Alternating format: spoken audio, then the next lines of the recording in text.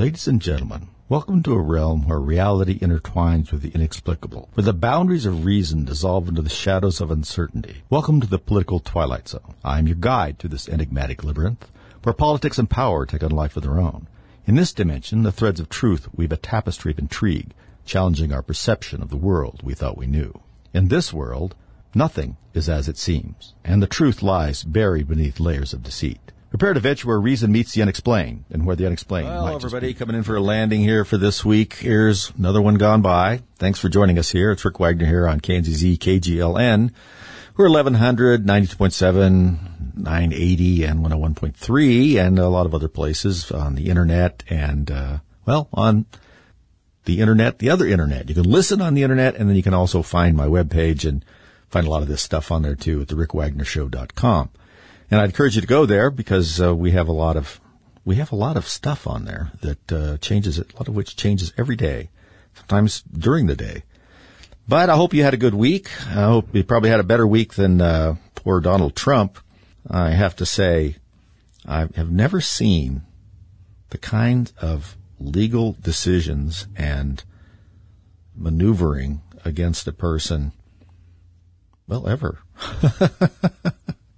I mean, it's just not happening. I think the Rosenbergs got a fairer treatment from the courts than poor Donald Trump.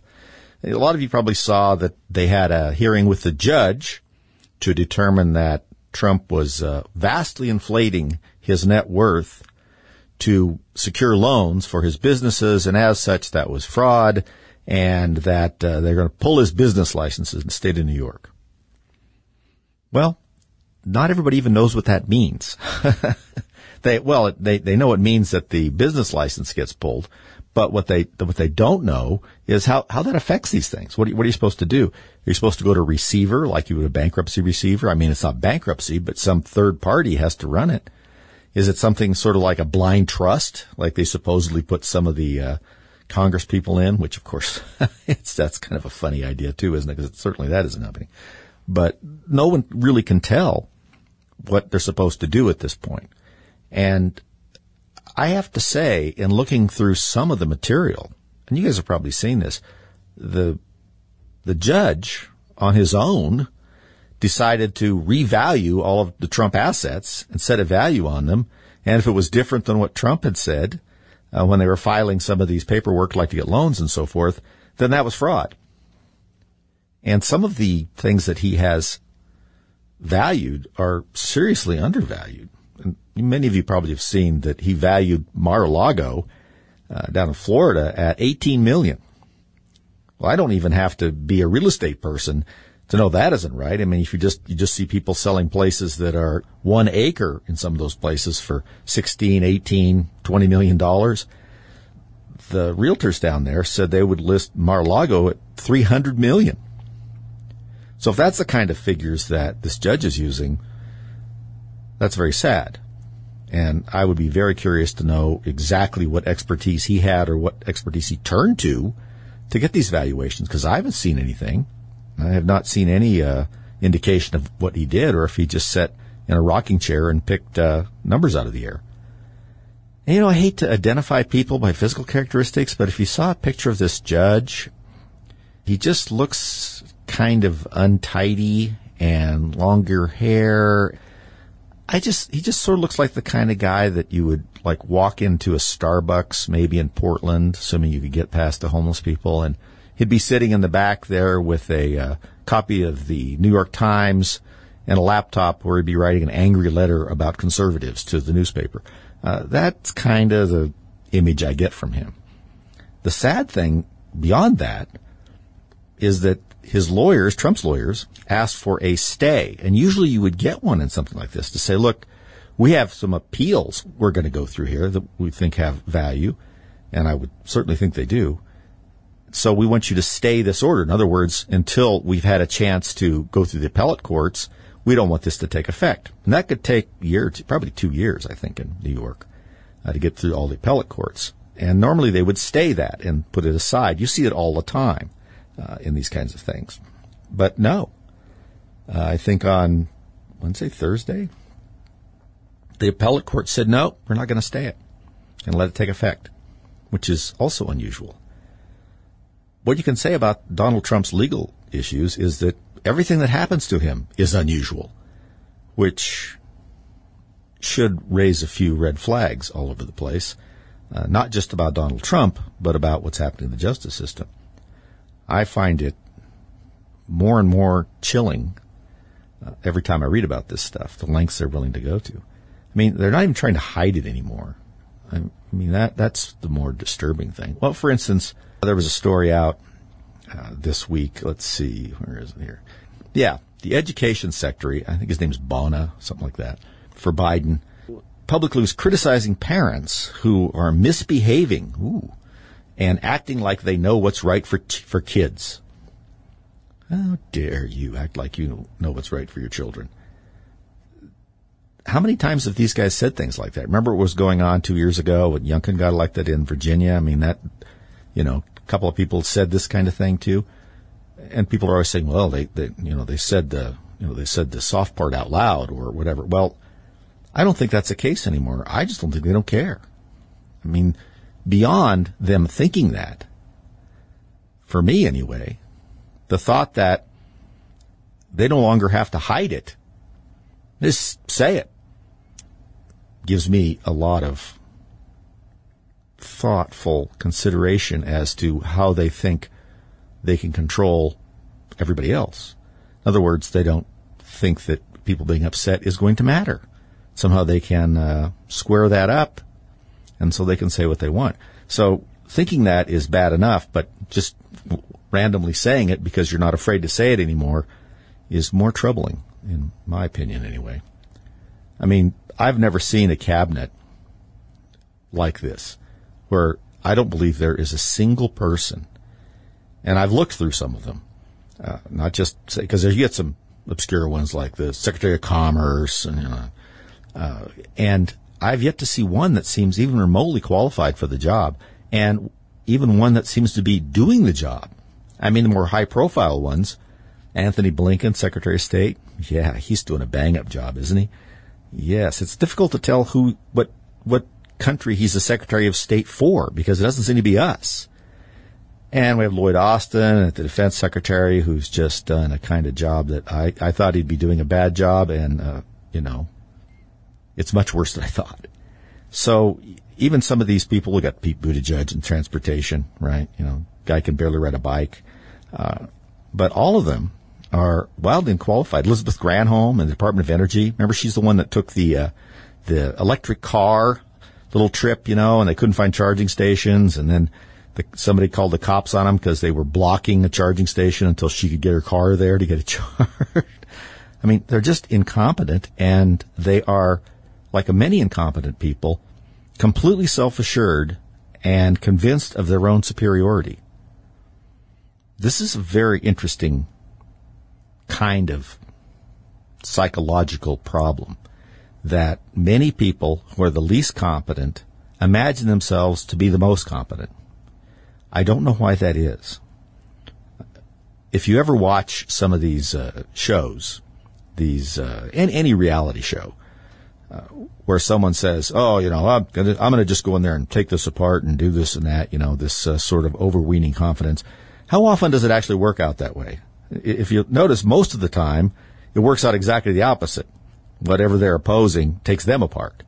So there's some kind of mania there that a person who is, perhaps they are inferior feeling, like Joe Biden, who has these crazy stories about himself, and almost all the stories about himself are somehow putting him as some sort of heroic figure or accomplished figure, when they're wildly off base, and they're not exaggerations, they're just flat not true. And now this guy's been doing it for pretty much his whole career. And they blow, "Oh, that's just old Joe." No, that's old Joe. That's just Joe, period. And as Victor Davis Hanson likes to say, age doesn't change people as much as it reveals them. And we're just seeing more of what Joe really is like at this point. And this is who he is. This is who he's always been.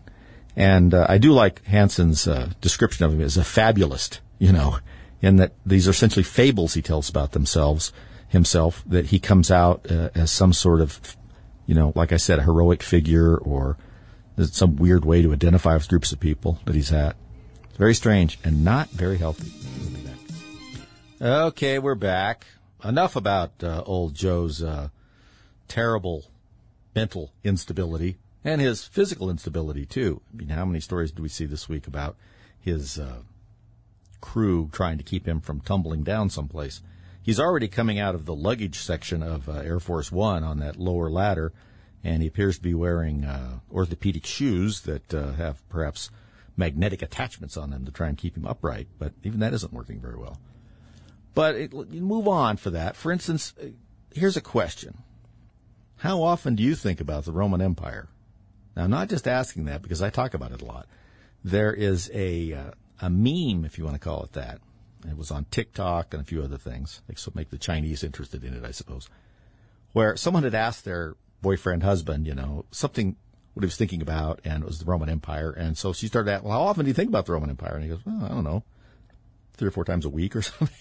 And so a lot of people started asking their significant others, their husbands and boyfriends, on TikTok. They said, well, how often do you think about the Roman Empire? And they got all these surprising answers where a lot of guys were like, I don't know, a couple times a week or, a little bit more. And they were just like shocked because, of course, they don't think about the Roman Empire at all. Now, I was happy to see that because it doesn't make me feel so weird. I think about the Roman Empire every day. Some of the people even said that, too. And they started asking, well, why is that? And there are some reasons, I think, to it. One is that we have a picture in our mind of the Roman Empire as a powerful and sort of a masculine state. We think of the legions. We think of the cool armor, the crested helms, the power, the organization of it. And then there's also the engineering. If you know a little bit about it, we've talked about it here, the incredible ability they had to build things, some of which we just now figured out, some of their cement and stuff like that, and that was lost, and their organizational ability. So if you know even a little bit about it, it's fascinating to you, especially when you live in a world where all of those things seem to be going away or south or into some sort of pretzel kind of configuration. I mean, the Romans, for instance, if you were in a Roman legion and you set up a camp, a marching camp or even a semi-permanent camp, you did the same thing. You stopped, you dug a trench around it, a ditch, usually 6 to 7 feet deep. Every one of the legionnaires carried 2 palisade pikes. They are, to build a palisade, they're essentially stakes. And then once you built your ditch, on the side where you've been throwing the dirt is now higher, and you stick your palisades stakes in there to make it hard to run through without having them stick in the middle of somebody. And then they would build whatever they could given the time. Sometimes they'd even build a tower and a few things like that, and they lay their camp out in a very defensive situation. And they would set their camp up in exactly the same way in every legion, no matter where they were. So you knew where the 2nd century of the first cohort of the legion was going to be, because that's where they were stationed in every single camp all the way across the empire. So you could walk in to a legion camp in the Rhine or on the Rhine and know right where everybody was, go right to where the command tent was, the Principium. Then you could go to Syria and walk into a camp, and it would be the same. That's the kind of organization they had. And they were way ahead of everybody in terms of organization and training and all kinds of stuff. So if you know a little bit about that, it does come to mind as an example. And when you live in a world that seems to be wildly disorganized, completely disordered, chaotic in many of these cities, you start thinking about societies that have had things sort of figured out, and it makes you wonder what happens. And of course, there's the other end of it, too, when the Western Empire just sort of crumbled down, and at the very end there were so many parallels between what happened there and kind of what's happening in the United States, and frankly has happened in a lot of great countries or empires. There's sort of very similarities about what comes at the end.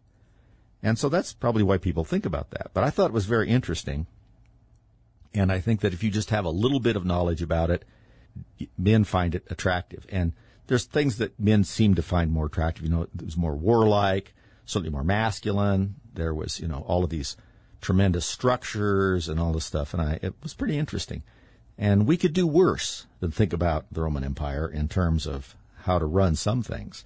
There were a lot of bad stuff about it, no question.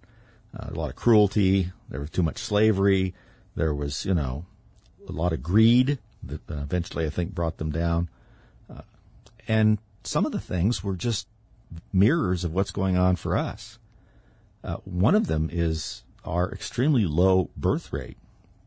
This also happened to the Romans. It's happened to a couple other civilizations too. Is you get to this point where you're not replacing people in your cities or the empire or whatever, especially the people who are like the Romans or the Americans or something, people like that who are in this society where there's a lot of luxury. Nobody wants to spend time raising children now. Things are pretty good. They don't need to have a farm and 3 or 4 kids on it, to help them work it. And everybody wants to have a good time. Go out in today's parlance, go out and, make an Instagram video of yourself, cavorting around, whatever the case may be. And so people don't want the responsibility of children. And because of that, many of them stay childlike themselves for most of their life. But you begin to have this replacement cost where people are not able to replace the ones that are passing away. And there was an interesting story on Breitbart from a Washington University professor said, AI girlfriends are ruining a generation of men. I thought I combined a couple of things, artificial intelligence and people who are, not getting out and interacting in a way that ends in marriage and children and a stable home. And what it says is that there's these AI programs out there now where people can create a girlfriend that will talk to them, and they can have a picture of them, that's a representation, a simulation of a person that they can pick out the physical characteristics on. And that they're not like just the older chatbots where there was sort of just kind of cookie cutter interactions. They all had like 30 things they'd say back to you or whatever. Is these that are hooked into the AI now, they learn from reactions that the people that built them are giving them when they're talking to them. And they know what you want to hear, see, and, and every time you come to them, they have that knowledge and they build upon it. So it said that 60% of young men, 18 to 30, are single, compared to only 30% of women the same age. And 1 in 5 men report not having a single close friend. That number has quadrupled in the last 30 years. And the amount of social engagement with friends has dropped by 20 hours per month. And so a lot of these young men are essentially lonely, and they're turning to essentially the internet and artificial intelligence and creating friends or girlfriends, and they're not having families. They're not producing marriages, they're not producing stable households, and they're not having any kids.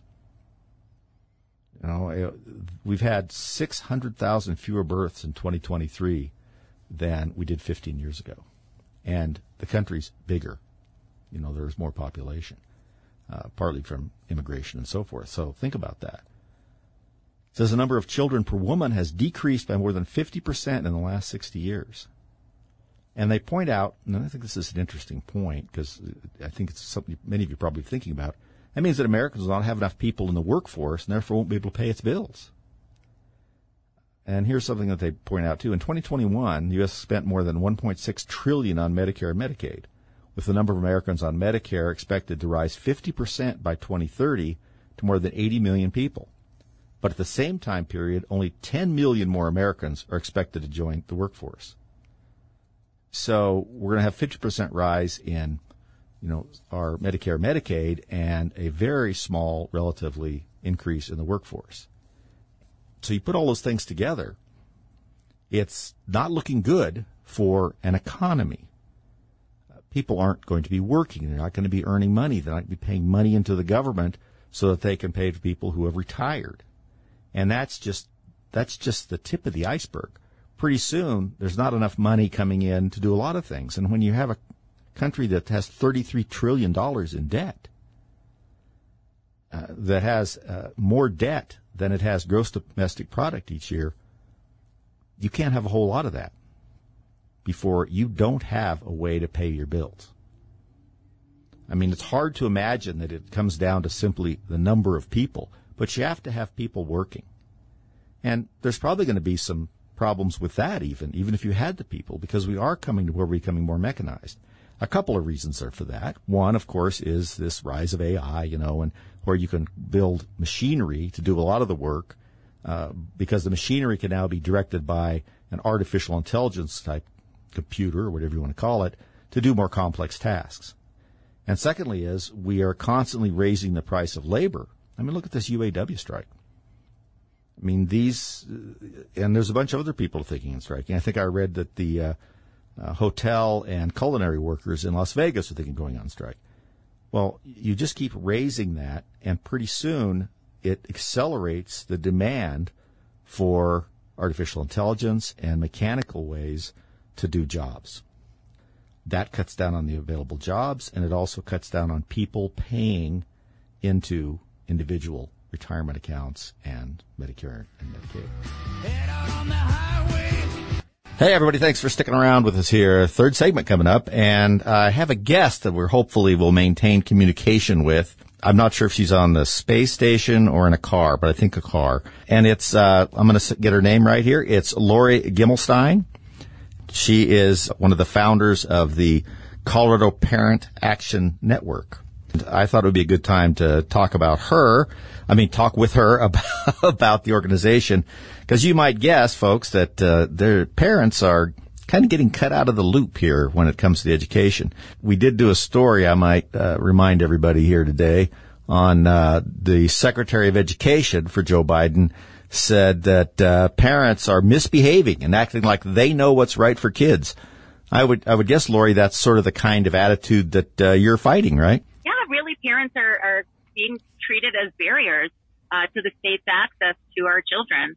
And we are not going to stand for it, because it is the parents' right and responsibility to direct the upbringing and the education of their child. What kind of luck have you had with that? I say that a little bit tongue-in-cheek. Yeah, we're seeing the culture shift. We many parents across the state and nation, started to really engage after during 2020, 21, 22, and now, kind of started in this place of controversial curricular school lessons that were not quite what we expected our children to be learning in English and social studies, science and math, and different types of conversations, and a lot of parents starting to see their child's character and morals and values change. And so in Cherry Creek School District, where we live and where I have two children were in Cherry Creek, we started to see, Jenny was 11, this is early 21, and she shared with us that her friend Stella was now going to be River and use he, his, him pronouns and use the boys' room. And at first I wasn't horrified or alarmed or anything. Right. I must have missed this email, and because that's something I'd want to talk to my daughter about. That's a big deal, and not common in children. And so I just said to Jenny, that's really progressive of River's parents to ask the school to do a workshop. And she said, oh, no, Mommy. River goes home every day as a girl. His parents have no idea.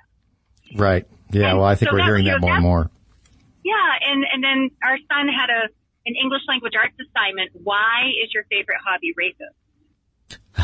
Why is your favorite hobby racist? Yes, and he had to write racist against people of color to get full credit. Yeah, so that was my introduction. I'm not even sure I understand that. Yeah, and so this was in 21, and he asked me for some assistance on this English assignment, and I went up and sat at his desk, because this is back when, we're only going to school twice a week with masks, and they're home learning 3 times a week, right. And sat down and looked at that assignment, and I said to Chris, you were going to get an F on this paper before you lie. And his response to me was, you don't understand, Mom. I have to think one way at home and another way at school. And the reason he said that is because even though he knows that it's not racism and skiing that's a problem, that it's a socioeconomic issue, He's that kid that wants to get the best grade. Right. And So he knew the only way he was going to get that grade was to say it was that. skiing that he was writing about, right? Yes, he was talking about anti-racism in skiing. He had built a charitable organization called LIFT to combat racism in skiing, and he had sentences in his draft that were absolutely activist driven in terms of segregation in skiing. We need to make sure people of color can have access to the mountains. It was just, we had a lot of discussion. He ultimately wrote the paper from a socioeconomic perspective and still got the A, but during that time, we had access to the Google Classroom, which all the schools have now locked down from parents. Parents can't see what their kids can see. And, I downloaded all the organizations that were created by his peers. Right. We had racism in ballet, racism in football, racism in basketball, racism in engineering, and it was all around racism against people of color. And this was a class assignment. This was an English honors class assignment. Right. And what grade? And that was when he was in 8th grade. So he was 13 at the time. Oh, well, he has an awfully mature outlook on things for that age. I'm not sure that's necessarily a good thing considering the topics. Right. And, we didn't realize we had blind trust in our education system. My husband and I, we had the opportunity to move to Colorado in 2011. He was active duty Air Force. And we chose the Cherry Creek School District specifically for academic excellence. And we just thought we were in the best district ever. And, we had great teachers. We really did. Our teachers, we love our teachers in Cherry Creek, but they're being forced to push narratives that are unethical because they're going to lose their job. And we have all the documentation that we've done a lot of Cora requests. So I'm not sure if your listeners are familiar with Cora, Colorado Open Records Act. You might be more familiar with Freedom of Information Act. Right. It's just the Colorado version. And we got so much documentation of evidence of harm. We have documentation of our Office of what I'll just say is Diversity, Equity, and Inclusion, because they've rebranded 3 times over the last 3 years, stating, what the current situation was, what they were going to do about it, and why they were going to do it. And it's 3 columns, and it says what's currently happening is principals and teachers are not doing the work of the Office of Equity.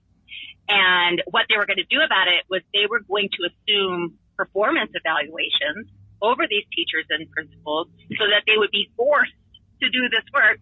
And then the why was because we don't have power over them, we can't control this narrative. Right. So what they want to do is make it part of their evaluation process for the teachers and principals, right?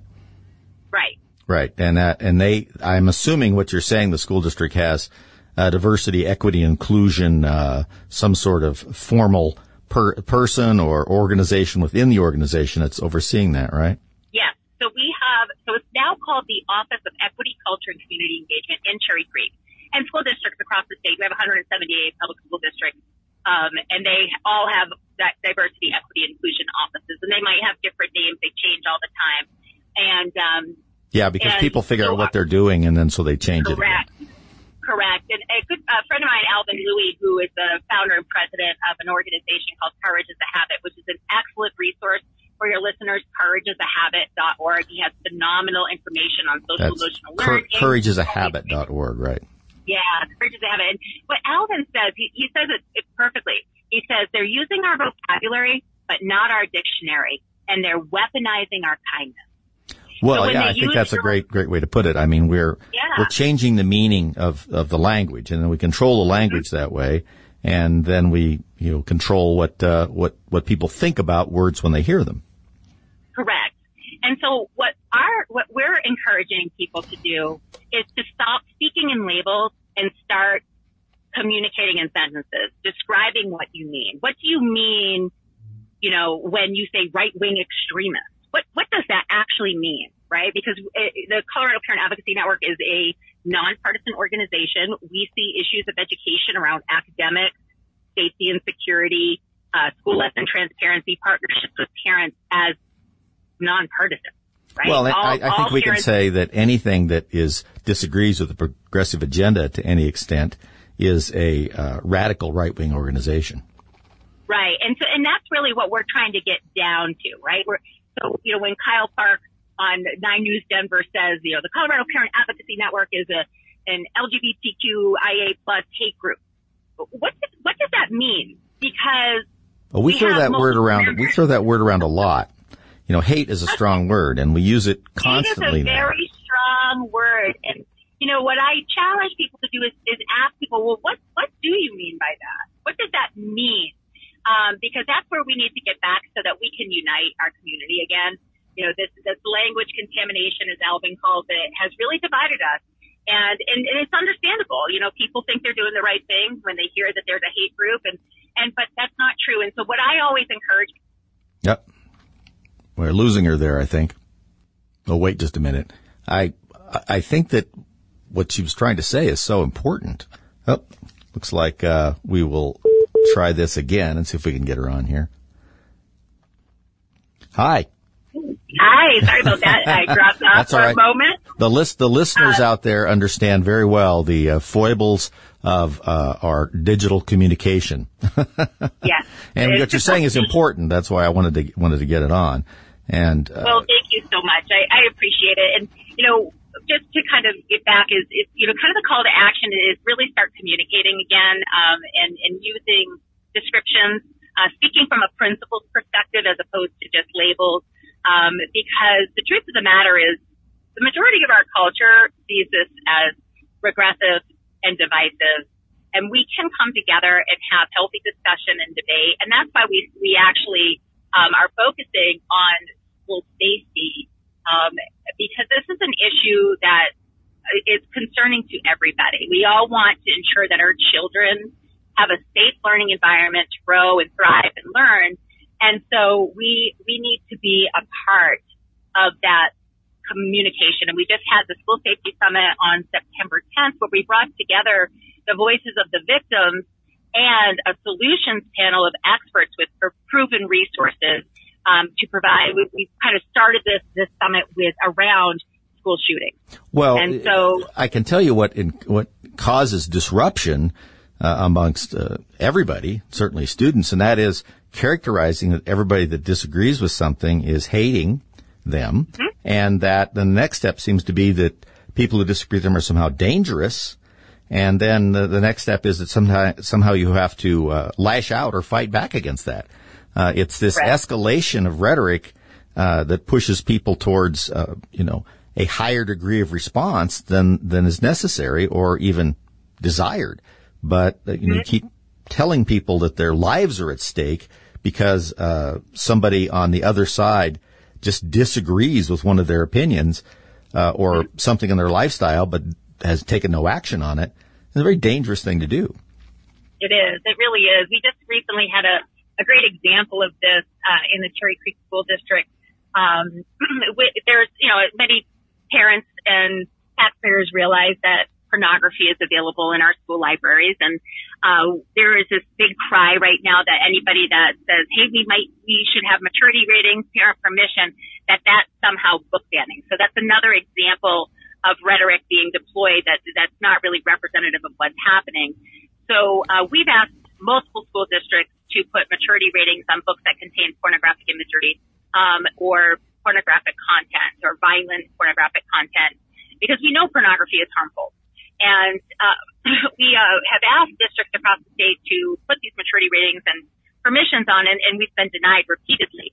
And last week, the Lives of TikTok, which is a well-followed platform on social media. I'm familiar with it, and probably many of our listeners are too, where they just put up actual videos posted on TikTok by progressives.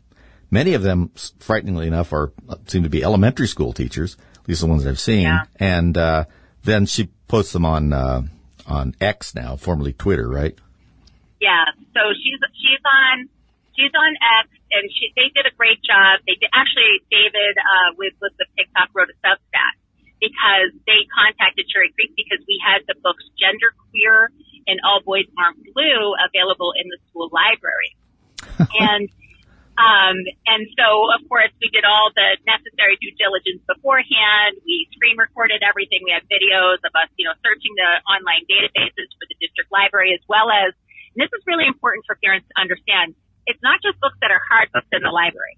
These are books that are on online resources, homework tools that the kids use to get information, and they lead to a variety of pornographic sites. And it's very alarming. We recently just did an broadcast. We have a broadcast that we do once a month, and this past Wednesday we did a broadcast on pornography in school libraries, and we brought in expert Dr. Robin Patterson.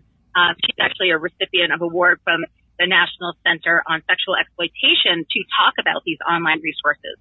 And we, within 3 steps, we connected with one of our local high schools, jumped onto the library, went to the online resources, and got immediately under social studies to an article called Playing with Race.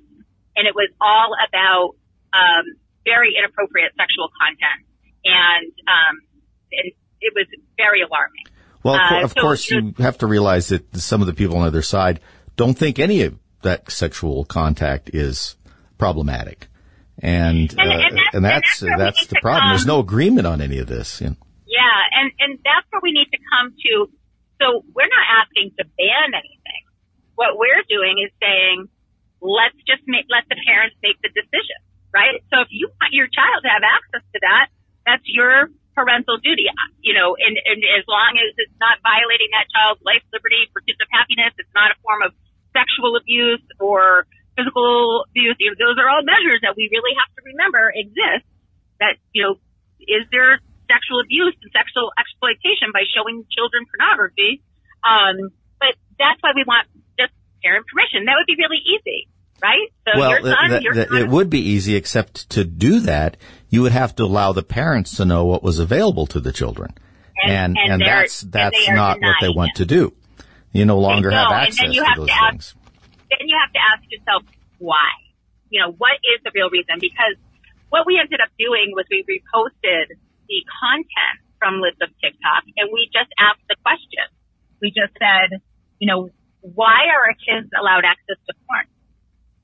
And then that instantly turned into, it was a hate crime. We incited violence. Absolutely not. We stand against violence. There should never be violence towards anybody. Well, that's the immediate response is that, right. And we've talked about this on the show, but that you're unsafe the second anybody questions your ideas. And it's just like asking them what they mean by hate. You have to ask them exactly how am I make you feeling unsafe, right. or whatever derivation of that you come up with. Right, exactly. And, the district came out, Cherry Creek came out, and they said, no, this is a lie. Those books aren't in our schools, and, all of this. And, we know they are. They did remove the ebook and the audiobook from the content of the elementary libraries after this post went viral, which is good, but it only happened because of the alarming number of people that were reaching out. And, I don't agree with anybody threatening violence against anybody. That is unacceptable. No, it does just the opposite of what you're trying to accomplish. Correct. And we just need to make sure that there's accountability for that, because we will not allow that to happen. We will stand with anybody whose rights have been violated. And so, we just need to ensure transparency and accountability, right? That's what we're asking for, and we're not receiving that. And so because of that, because we're not getting what we're asking for and what we should be getting, because we are the parents, we are the taxpayers, we are the people that employ these people. Remember when those kinds of things mattered? It seems like it's so long ago now, doesn't it? Right. No longer in control of that. And the question I have when you were talking about some of the things in the library and this and that, and they wouldn't tell you about them, is not why, but how.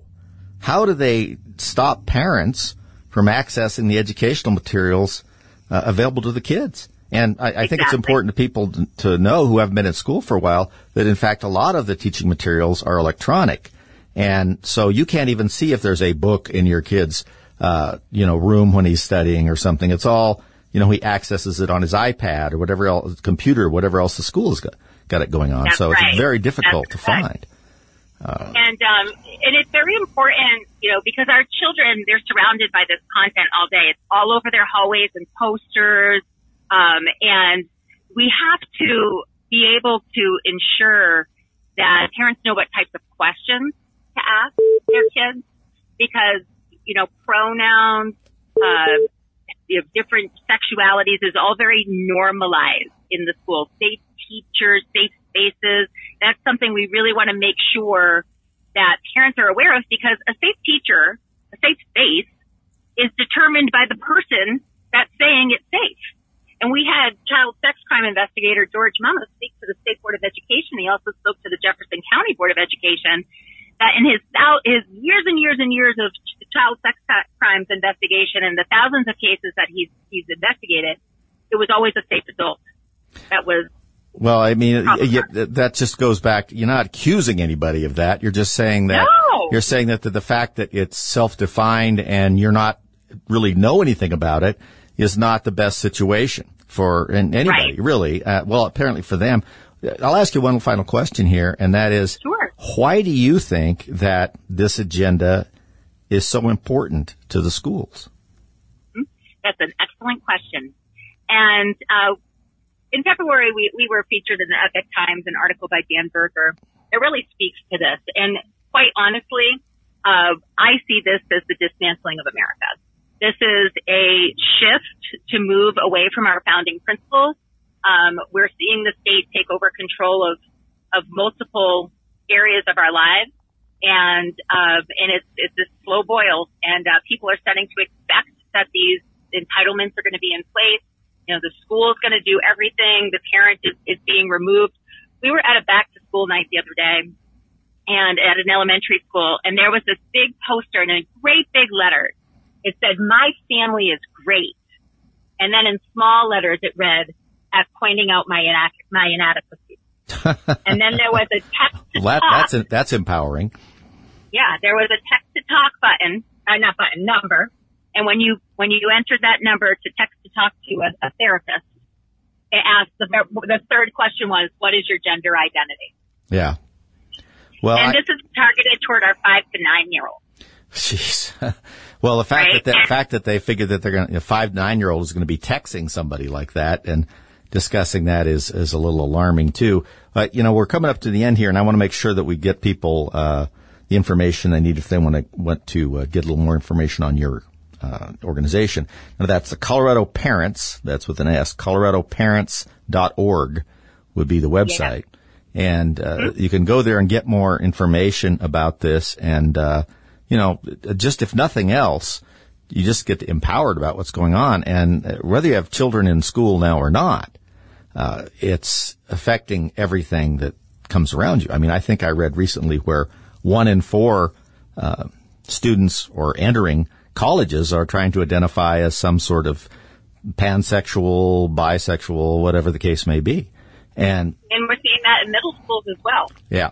Well, I'm going to unfortunately get pulled out here. So thank you very much, Lori. Thank you, Rick. Thank you so much for the opportunity. And again, just everybody, please check out coloradoparents.org and join the movement. Get involved. Thanks so much, Rick. You bet. Bye-bye. Take care. Bye-bye.